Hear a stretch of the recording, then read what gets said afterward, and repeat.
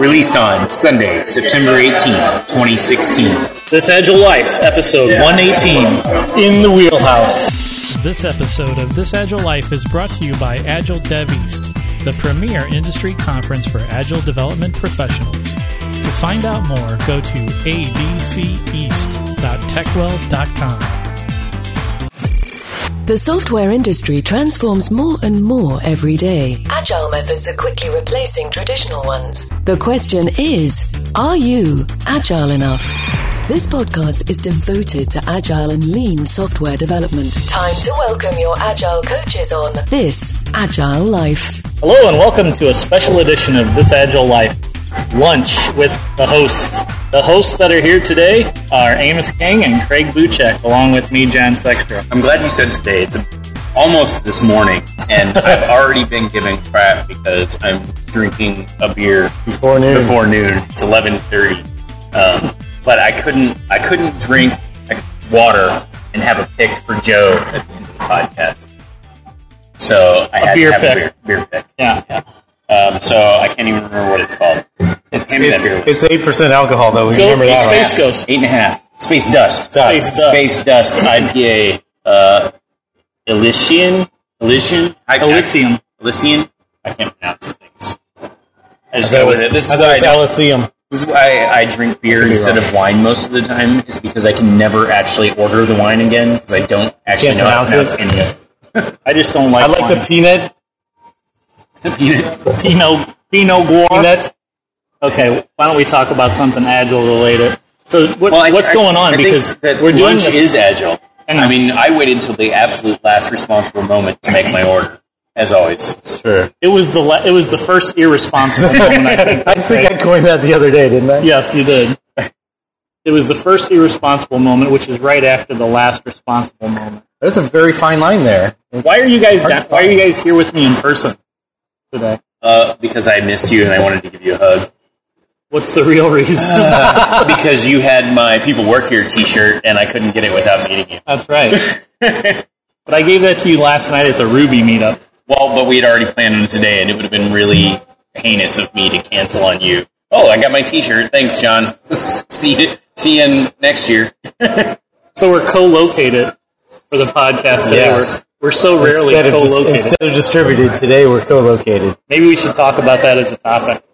Our lunchtime topic. So you might hear us gnashing on food, and you might hear background noise, and that's because we're at a restaurant recording this. But we're trying this out for our when we go down to Agile Dev East. We're trying out the microphones in a public setting to see how well things work out. Yeah, as long as I can get John to quit tapping on my microphone, we'll probably be okay. I promise not to tap your microphone anymore. So I think that we should give a little shout out to where we are. We're at the Wheelhouse restaurant, which is a block down from Busch Stadium in St. Louis. On Spruce Street. Yeah, so if you're heading out if you're in for, what's the conference that's next week? Agile Gravy? No. Strange Loop. Yeah, if you're in town for Strange Loop, maybe you head over here and have a drink, and don't tell them this Agile Life sent you, because they won't know who we are anyway. Sadly, this probably won't get released until after the conference. It'll get released on Sunday. That's after the conference. Oh. Why don't we just release it tonight? Because we have a cadence. Sustainable pace.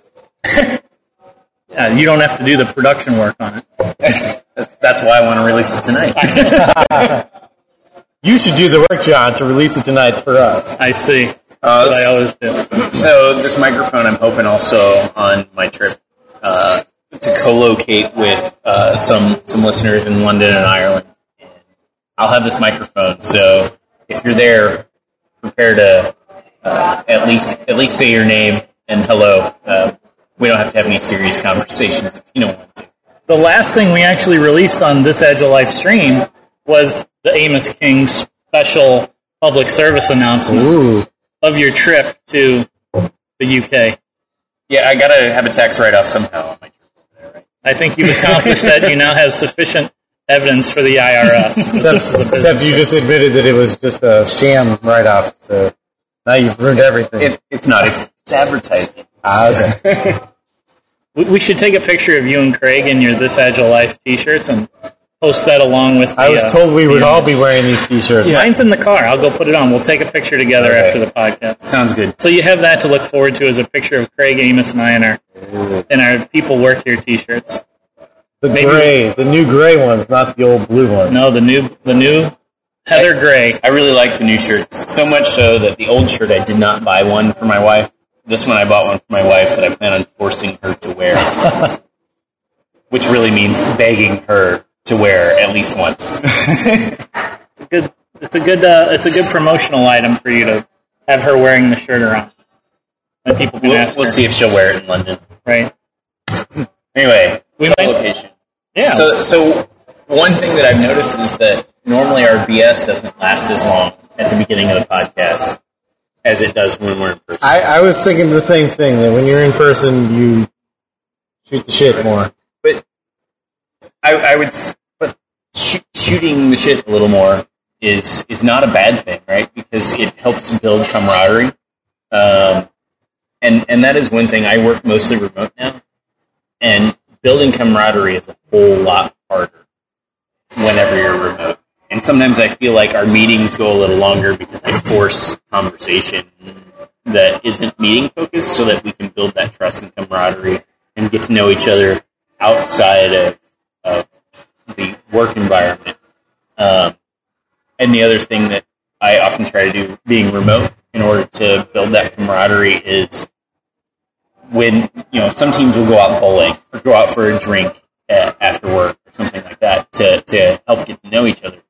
Since we're remote a lot, I actually do online gaming.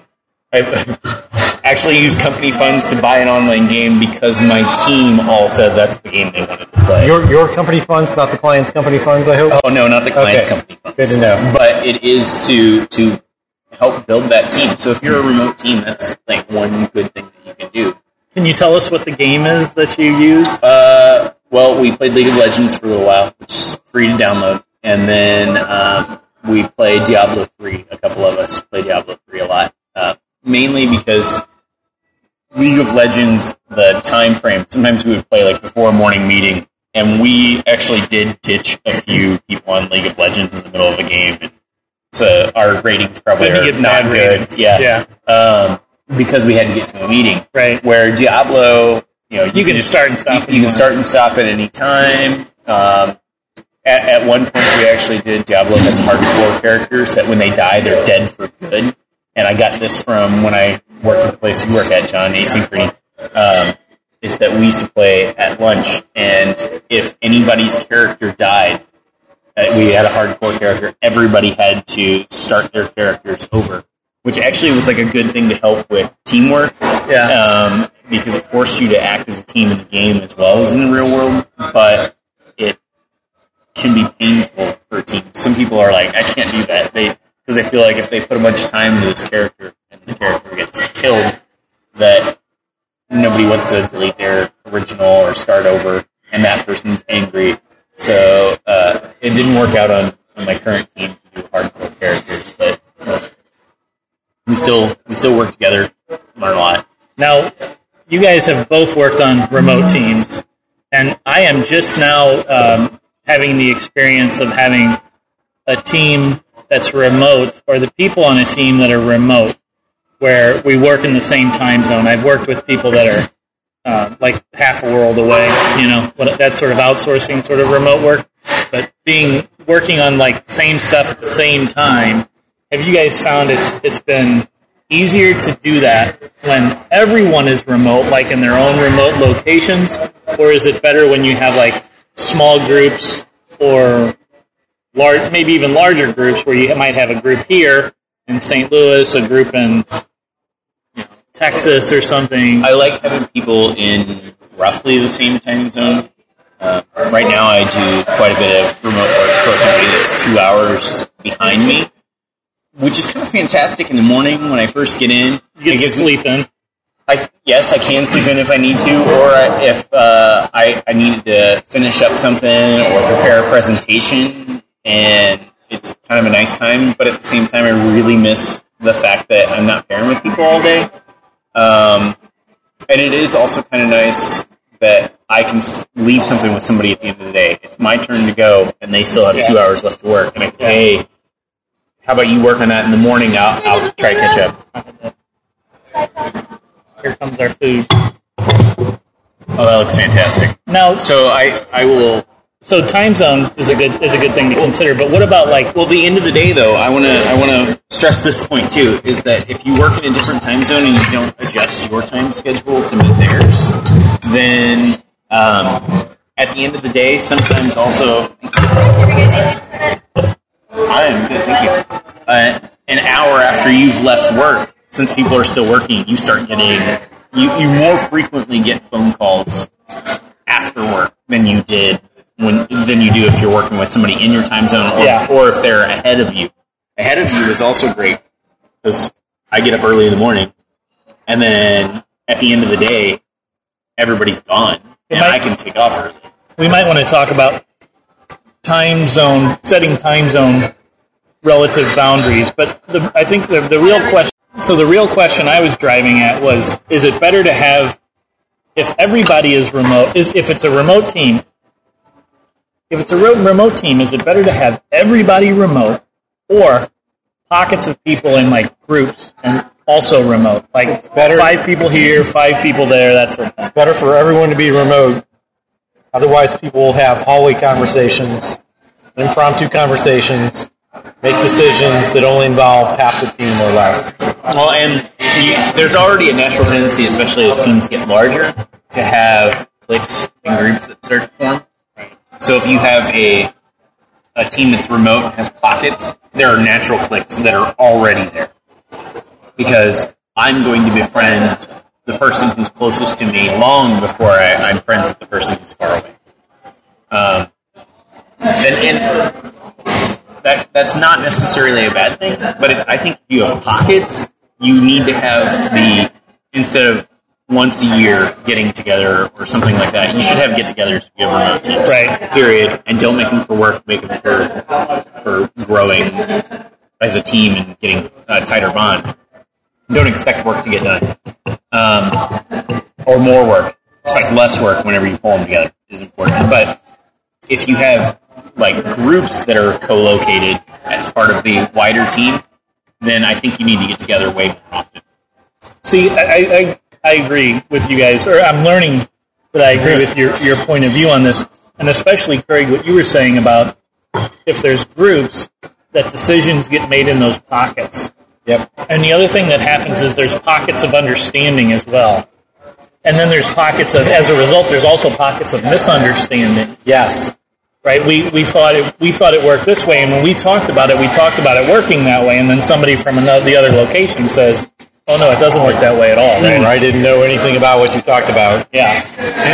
Even when you are not doing those remote talks, like the small group talking to each other, like we use Slack a lot at my current work, but every one of them that I've worked remote, we've used some kind of asynchronous chat software.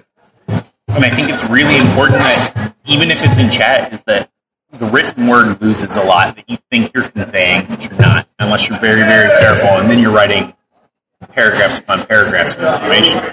Is that the written word is there to augment you talking. So it's a good place to like have a conversation and then write that into the Slack. Or if you're having a conversation in Slack and it seems to extend past a little short question, jump online and visibly see each other and talk. Yeah. And then put that back into Slack or back into your storyboard is also a good place to store that. I'll go ahead and give my pick now, since you already gave your pick of your Space Dust IPA. My pick for the show is this thing called Perch, and it's an app for iOS. It's an app mainly focused on iPads, and on our team we have So you can't use it, Craig? I have an iPad. Oh, you have an iPad? Okay. Just not an iPhone. We have a number of iPads that we have distributed. We have some in our location here. We have some in our other location, and these serve as what are called portals within Perch. So we might have one that's sitting on this desk and one that's sitting on that desk, and if at any time you want to talk to somebody, you just touch the screen for that portal, that particular portal. Like there might be a portal for Amos, There might be a portal for Craig. If I want to talk to Amos, I touch the iPad on the Amos portal, and it starts right away. Starts a conversation with you. John, I love you. Video. I Video and audio. That is like, seriously, we could talk a whole podcast about that. That seems to be like the best remote thing I've ever heard of. I want it now, and I want my entire team to have one sitting. So I will buy people when you iPads. are remote, video is great. super important. Yeah. Yes. If you're on a hangout, don't hide your video. Let Craig talk. Sorry. I'm sorry. That is a big thing for me. So when you are remote pairing, and hopefully when you're remote, you're always pairing. Or Yes. as much as possible, especially when core hours. So that's one thing you should have when you have a distributed team is you should have core hours where you expect the whole team to be online, which is probably at least 4, if not 6 hours of the day. And those core hours you should be pairing about 100% if you can. But having video so you can see each other's facial expressions is important. It's about as close as you can get to being co-located as far as conveying visual, non-verbal cues. So what I've seen work the best is having a completely separate screen for that video conversation, whether that's Perch or Google Hangouts or whatever, and then a separate screen for hopefully shared screen of what you're working on. Amos prefers something like Tmux, where it's just a terminal that 2 people are sharing. There's a free service called Teamate, T-M-A-T-E, which does that for you, automates the process of connecting 2 people to a single terminal screen, which works well. It uses Tmux. Yeah, so that works really well if you're using Vim or Emacs, but probably not very well if you're using anything else. Screen Hero is the best thing I've seen. If you're using something else and it lets you both see the same screen and have 2 different mouse pointers. You could use Nano. I mean, I know that Nano is like a Craig favorite editor. It's not a Craig favorite, it's just convenient and easy to get out of. There's also something called Team Viewer, I think. There's another one like Screen Hero. So the problem with Screen Hero is they got bought by Slack, and you have to be in Slack to do it. Oh, I didn't know that. And I think you might have to have a paid Slack. I'm not sure about that one. Slack is owned by Atlassian, correct? No. HipChat is owned by Atlassian. Oh, Jira and HipChat. Okay. That's Slack is its own thing.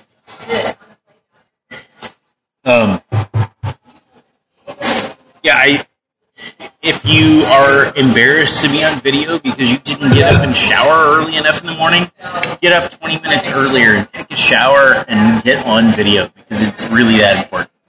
And your team's success and your career can really be highly impacted by your ability to connect with other people on more than an audio level. Are you finding that people are embarrassed to be on video? Yes. I mean, that's like, then you shouldn't ever leave the house either. I don't know. So they feel weird because if they don't have 2 monitors, they're not always seeing you, so they feel like they're being watched. Or the other thing that I've gotten is like if I have to share my screen because I usually share a terminal to write code, but if I'm working on a hard app or a website that's not running in the terminal, then if we want to test it, we usually test it on a browser, and I'll share my screen. While my screen is being shared, you can't normally see my face. So, back to the showering thing. Even if you're not on video, Shower. If you're working from home, shower, because you'll feel like you need to keep, that's one of the ways to keep the separation between work hours and non-work hours. Like, if I'm work hours, I should be showered. And having a separate space is also important if you're working from home. That's almost a topic in itself, too, is that if you're working remote, how do you separate that? Like, I rent an office because I can't work from home. First of all, I live in the middle of the country. My internet's not great. But other than that, when I do work from home, I get very sidetracked by, let me do these dishes real quick. Right. Or somebody, I hear my wife in the other room, and I want to just go ask her a question, and then I end up in there 15 minutes. And those aren't necessarily bad in and of themselves, but it is important to establish boundaries, and I think it's a good time to get back to that, about the boundaries, especially in relationship to your work-life balance. So Craig was mentioning about showering. You guys mentioned showering. I also know a guy who knows another guy. Everything tastes okay, guys? Very good. Thanks a lot. And so this guy, he would actually dress formally when he would work at home. He'd put on a pair of slacks, collared shirt. Every once in a while, he'd put on a tie. And he'd go into his home office and he'd work. And it provided him that separation of, I am now at work. I put my clothes on, I'm at work. You know? But what about setting boundaries? So you guys mentioned, especially with the time zone stuff, Amos, how you might get calls after what you would have considered your quitting time, right? And people are calling you up because they're still working for 2 hours or maybe longer, depending on, I mean, you can be as many as, within the continental United States, you can be as much as 3 hours apart, right? If somebody's on the East Coast and somebody else is on the West Coast, if you go all the way to Hawaii, what is that? That's like, if East Coast to Hawaii is like 5 hours difference? 5 or 6, depending on daylight savings time. Yeah, I try to be really open to the fact that people are still working, and I don't want them to stop working. Like, if they need me, call me. So I encourage you to try to be open during those hours to a couple phone calls and be okay with it. I mean, if it gets excessive, you might have to set some more boundaries. And if you can't be, one thing that I found to be works really well is for an hour after I leave, you can call me for something, and I will be there. And I will make it a priority when you call. And the reason why that hour is because you can leave, and 10 minutes later somebody needs something from you. But after an hour, it's like, hey, you're kind of on your own. Does it matter as far as that after your work hours being called? Does it matter if you're a consultant or a direct employee? Would you be more lenient as a consultant than as an employee, or vice versa? I would probably be more lenient as a consultant. Because you're getting billed, you can bill for the hour. Well, I bill weekly, so but the big shot. He's a big shot. I know. I bill for the hour. I'd be happy to take that extra hour. Maybe not happy, but more likely to take it as a consultant that can bill for that hour. Well, for me, I feel like my job as a consultant is, well, even if you're not a consultant, you shouldn't treat these a whole lot differently. If your job is to provide value to a company, then you should provide the value that they expect of you, and then some. My dad once told me, if somebody pays you $10 an hour, you give them $20 an hour worth of work. It was probably some of the best advice I ever got. And I You're getting ripped off in that deal. Well, but you know what? If you give them $20 an hour worth of work, and they're paying you $10 an hour, pretty soon they're paying you $20. And then you give them $40, so pretty soon they're paying you $40. You have never worked for a capitalist, have you? Well, if you're providing them that value, your dad was a capitalist. He was the one hiring people. That's why he told you that. But it worked out really well. Like, I took that to heart. I don't know why. A lot of the advice he gave me, I didn't take to heart, but that one from day one, I took to heart, and it has served me very, very well throughout my career. You know, sometimes I admit that I've had a bad day, and I don't give them double what they ask for. And the more you make, the harder it is to give them double the value.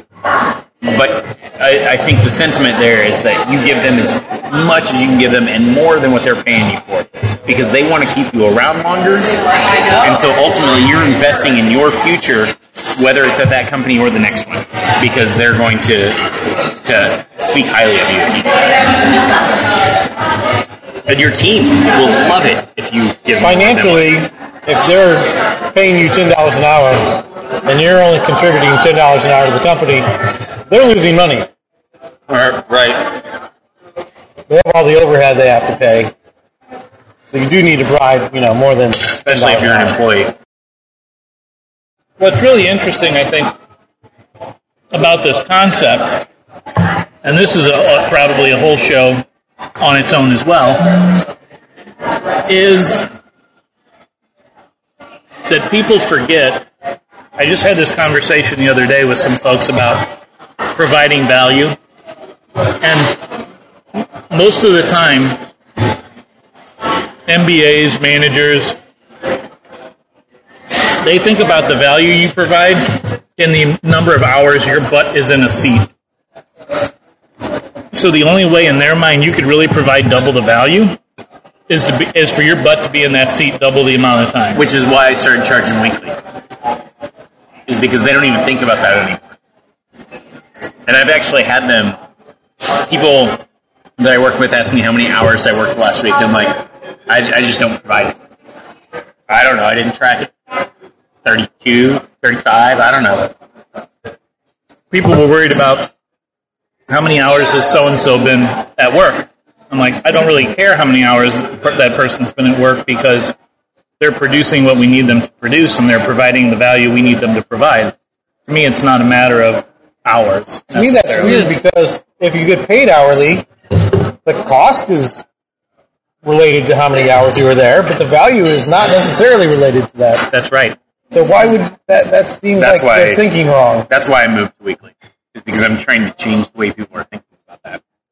And really, the thing is, if they're paying you $10 an hour, or let's say equivalent to $10 an hour, and so they're thinking in hours, and you were there 7 hours, nobody's going to question how long you were there if you were giving them $20 an hour worth of work. So that's really weird because that means they don't know how to measure your value. It is really weird, and you're right, Craig. They don't know how to measure. They don't know a better way to measure value. But that's their whole job. Like, how do they know if I'm worth it if they can't know how to measure my value? That's bizarre. How do you think they know? How would you do it if you were them? I think they would probably guess. Well, how would you do it, though? It's actually hard to measure value, especially on smaller time scales, which is why you don't measure on smaller time scales, which is why Amos bills by the week. And even probably that, still too granular. I was going to say, even that sometimes is too granular because, especially at the beginning of joining a project, is you're still learning. So at the beginning of the project, it's hard to measure your value because you can't get in my head and realize what I'm figuring out. 2 months, let's start talking about value. So hopefully your product is making money, or at least revenue, and you can measure that revenue, and hopefully that revenue is increasing. The where things get so you can take a look at that increase in revenue and judge whether what you're spending on development is paying off or not, or at least if you have enough money to continue paying them. But the tricky part is, how do you measure Amos's productivity or contribution to that increase versus my contribution to that increase? And that's almost impossible. Right, because my increase, people have tried that with lines of code, right? He produced so many lines of code, or he released so many features. I was talking about revenue. But Stories. Let's say, even if we go to stories, what if I never actually push a story? But because of me being there, the team pushes 5 more stories a week. Right. I'm usually the guy that's visible pairing, so you let me go. Right. I'm usually the guy that's pairing with everyone else on the stories that they've picked and started on. I end up doing a lot of code review and making code improvements in code review in order to get things across the line. Or fixing things that maybe QA finds. Like, hey, we missed a test case here. So it's really squishy. Yeah. And it's hard to nail down. It's like nailing Jell-O. The teammates generally have a good feel for who's making the most contributions. It's hard. I'm sure there's some biases there, though, that are problematic. There's some, well, this guy is my friend biases that end up there. Or I don't like this person that's biased. Like if you ask me and I don't like somebody, if they're giving a lot, I might rate them a little bit because of personal things. But I would say frequently, especially if you're pairing, everyone on the team starts to recognize who is contributing and who is not. And everybody contributes in different ways. Yes, if you're pair switching. And then you may say, well, Craig never makes a commit, but without Craig's contributions, I would never make a commit. This AgileLife.com. Before we go on, let me tell you about our sponsor. Agile Dev East is the premier industry event covering the latest techniques and topics in the Agile universe. Learn both foundational knowledge and new methodologies to develop skills, supercharge knowledge, and re-energize your career growth. This year's event will take place November 13th through the 18th in Orlando, Florida. As an added bonus, the event is co-located with Better Software and DevOps East conferences. Your one registration automatically gives you access to all 3 programs. This means you can choose from over 100 learning and networking opportunities to build a customized week of learning that fits you and your organization's specific needs. Explore the program at adceast.techwell.com. Also, don't miss the Agile Leadership Summit at the end of the conference. The summit is a full day of in-depth discussion about increasing leadership mastery, with the opportunity to learn new ways to challenge your personal leadership growth and to lead in your organizational challenges.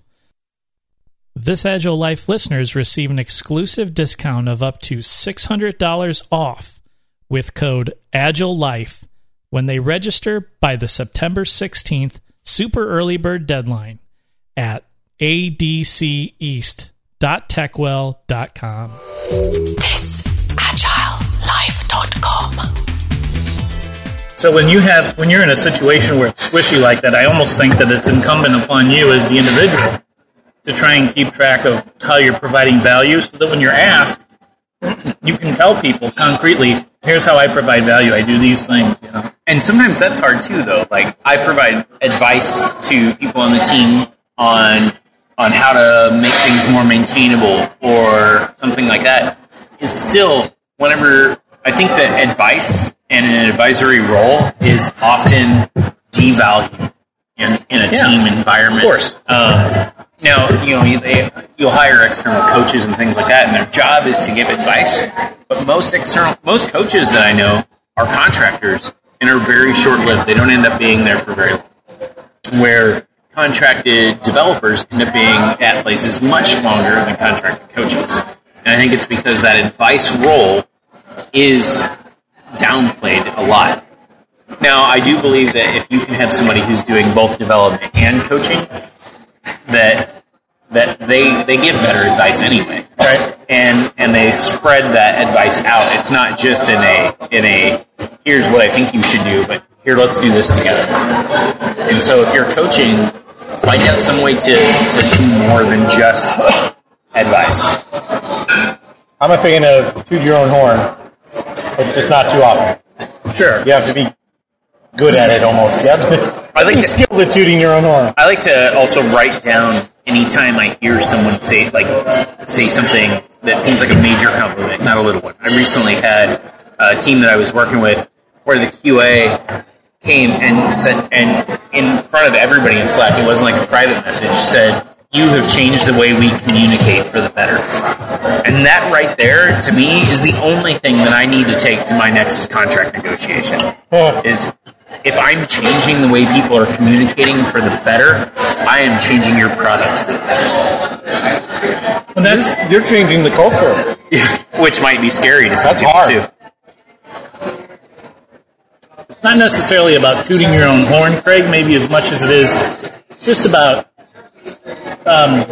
being aware that it's hard to demonstrate value Right. when you're doing things that are less concrete.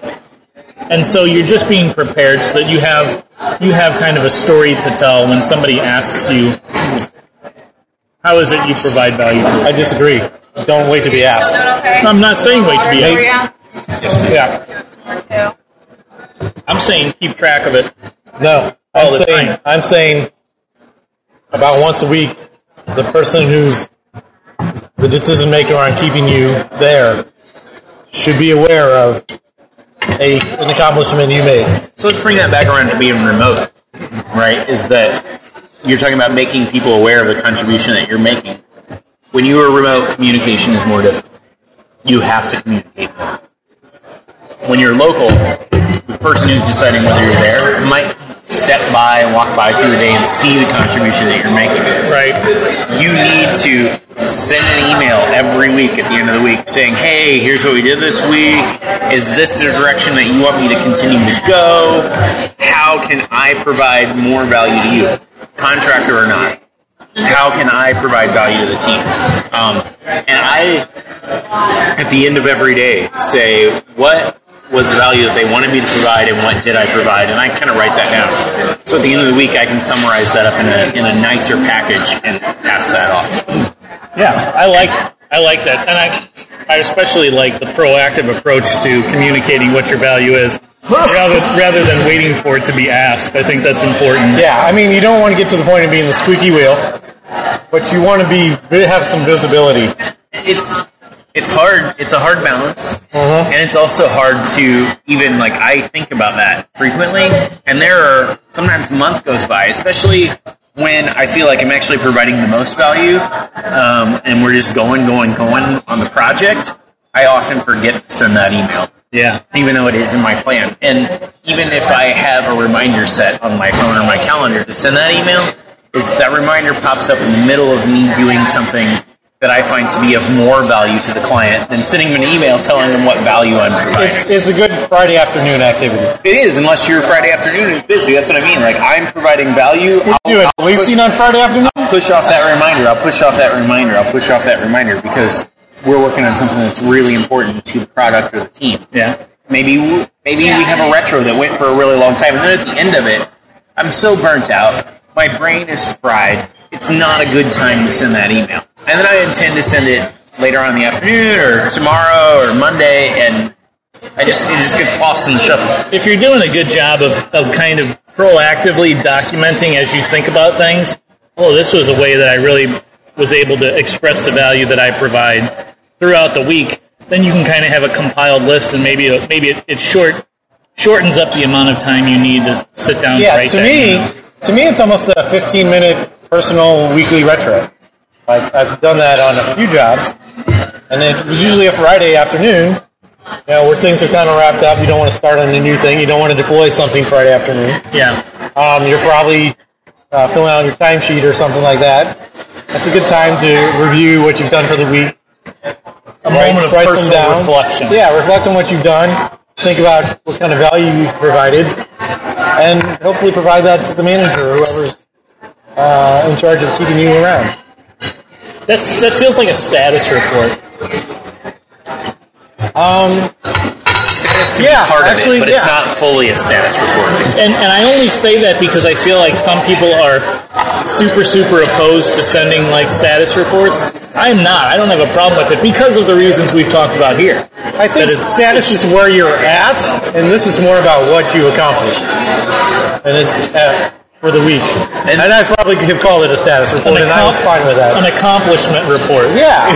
Well, the hard thing is that sometimes, even if you are providing value, you have a week that goes by, or even a day, and you don't feel super accomplished. Like, maybe you struggled with some library, or they wanted you to add a new feature in some extremely coupled part of the code that has taken you a long time to do, and you feel like, I don't even want to send this to them. I don't want to send it to them and say, look, we didn't get anywhere on that feature this week other than we learned a little bit.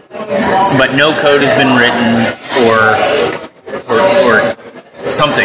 You just don't feel, yes, let me send that. But I think that's important and builds empathy too.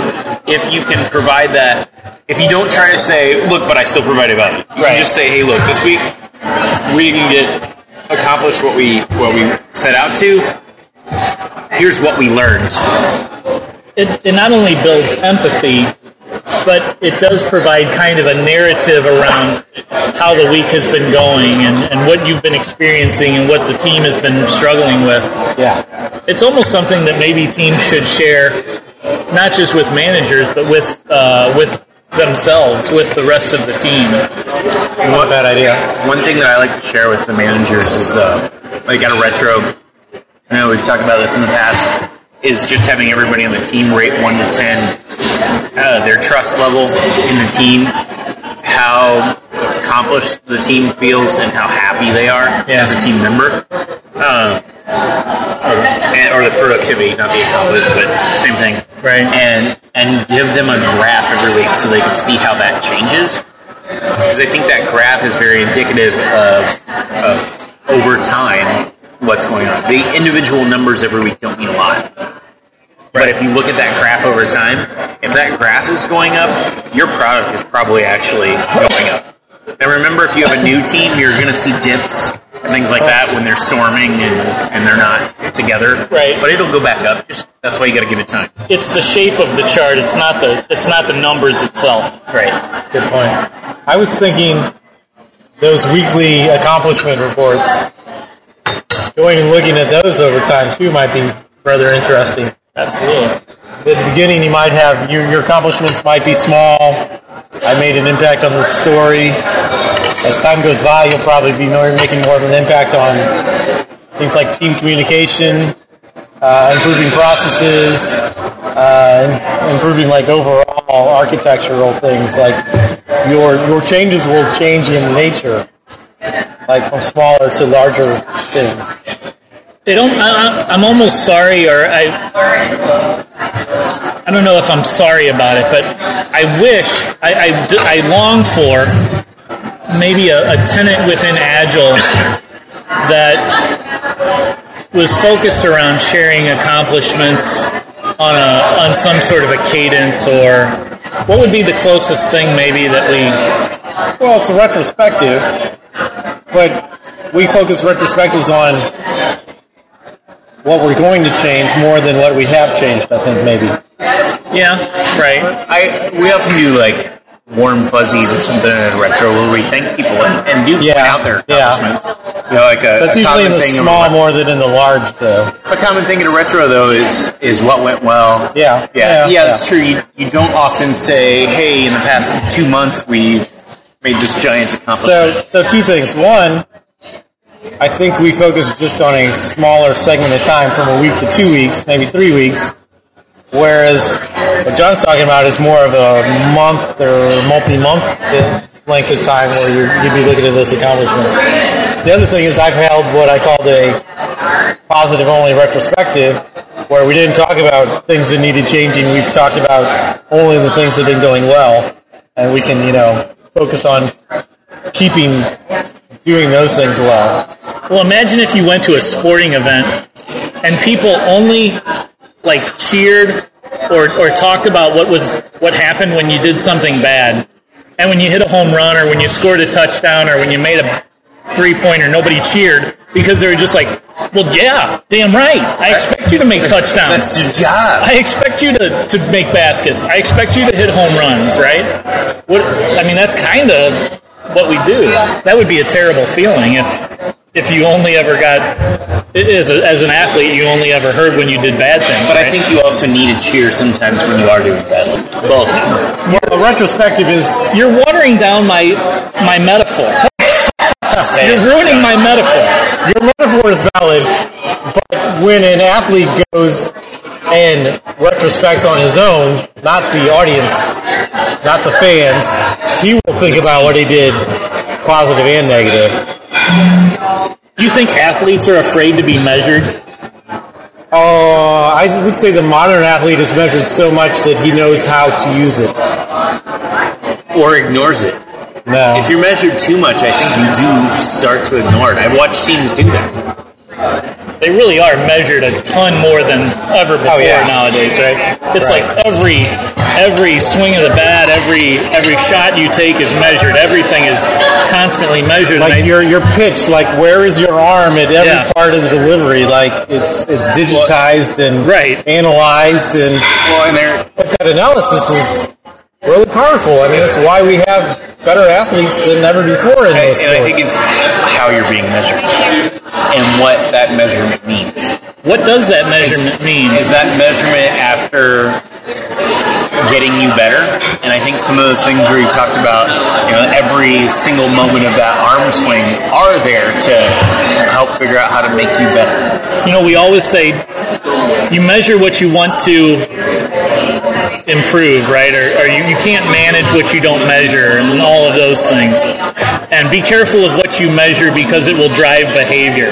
Do you think that athletes being measured, like baseball players being measured on strikeouts, does that drive behavior? Does that change the way an athlete, a batter, walks up to the plate and No, I think the more fine grain, like how are you swinging the bat is more what is going to improve their behavior. Right, but not number of strikeouts. Strikeouts is They don't want to strike out. strikeouts is the result. There's already a moment that feels good or doesn't feel good that you're after, and a sense of accomplishment that you're after. That measuring it doesn't. So you don't think a batter would behave differently if they weren't measured on strikeouts? I think the Not to make this a baseball podcast, but there are sports on the TVs around here. but I disagree. I think the strikeouts is more of a result, and the behavior is how you're swinging the bat. I know you think that, but it's a measure. It's something that's being measured. Now, if I told you, Craig, that I was going to measure every time you hit the delete key, or every time you messed up or something, right? If I told a team of developers I was going to measure every time they screwed up, I think that they would lose their shit.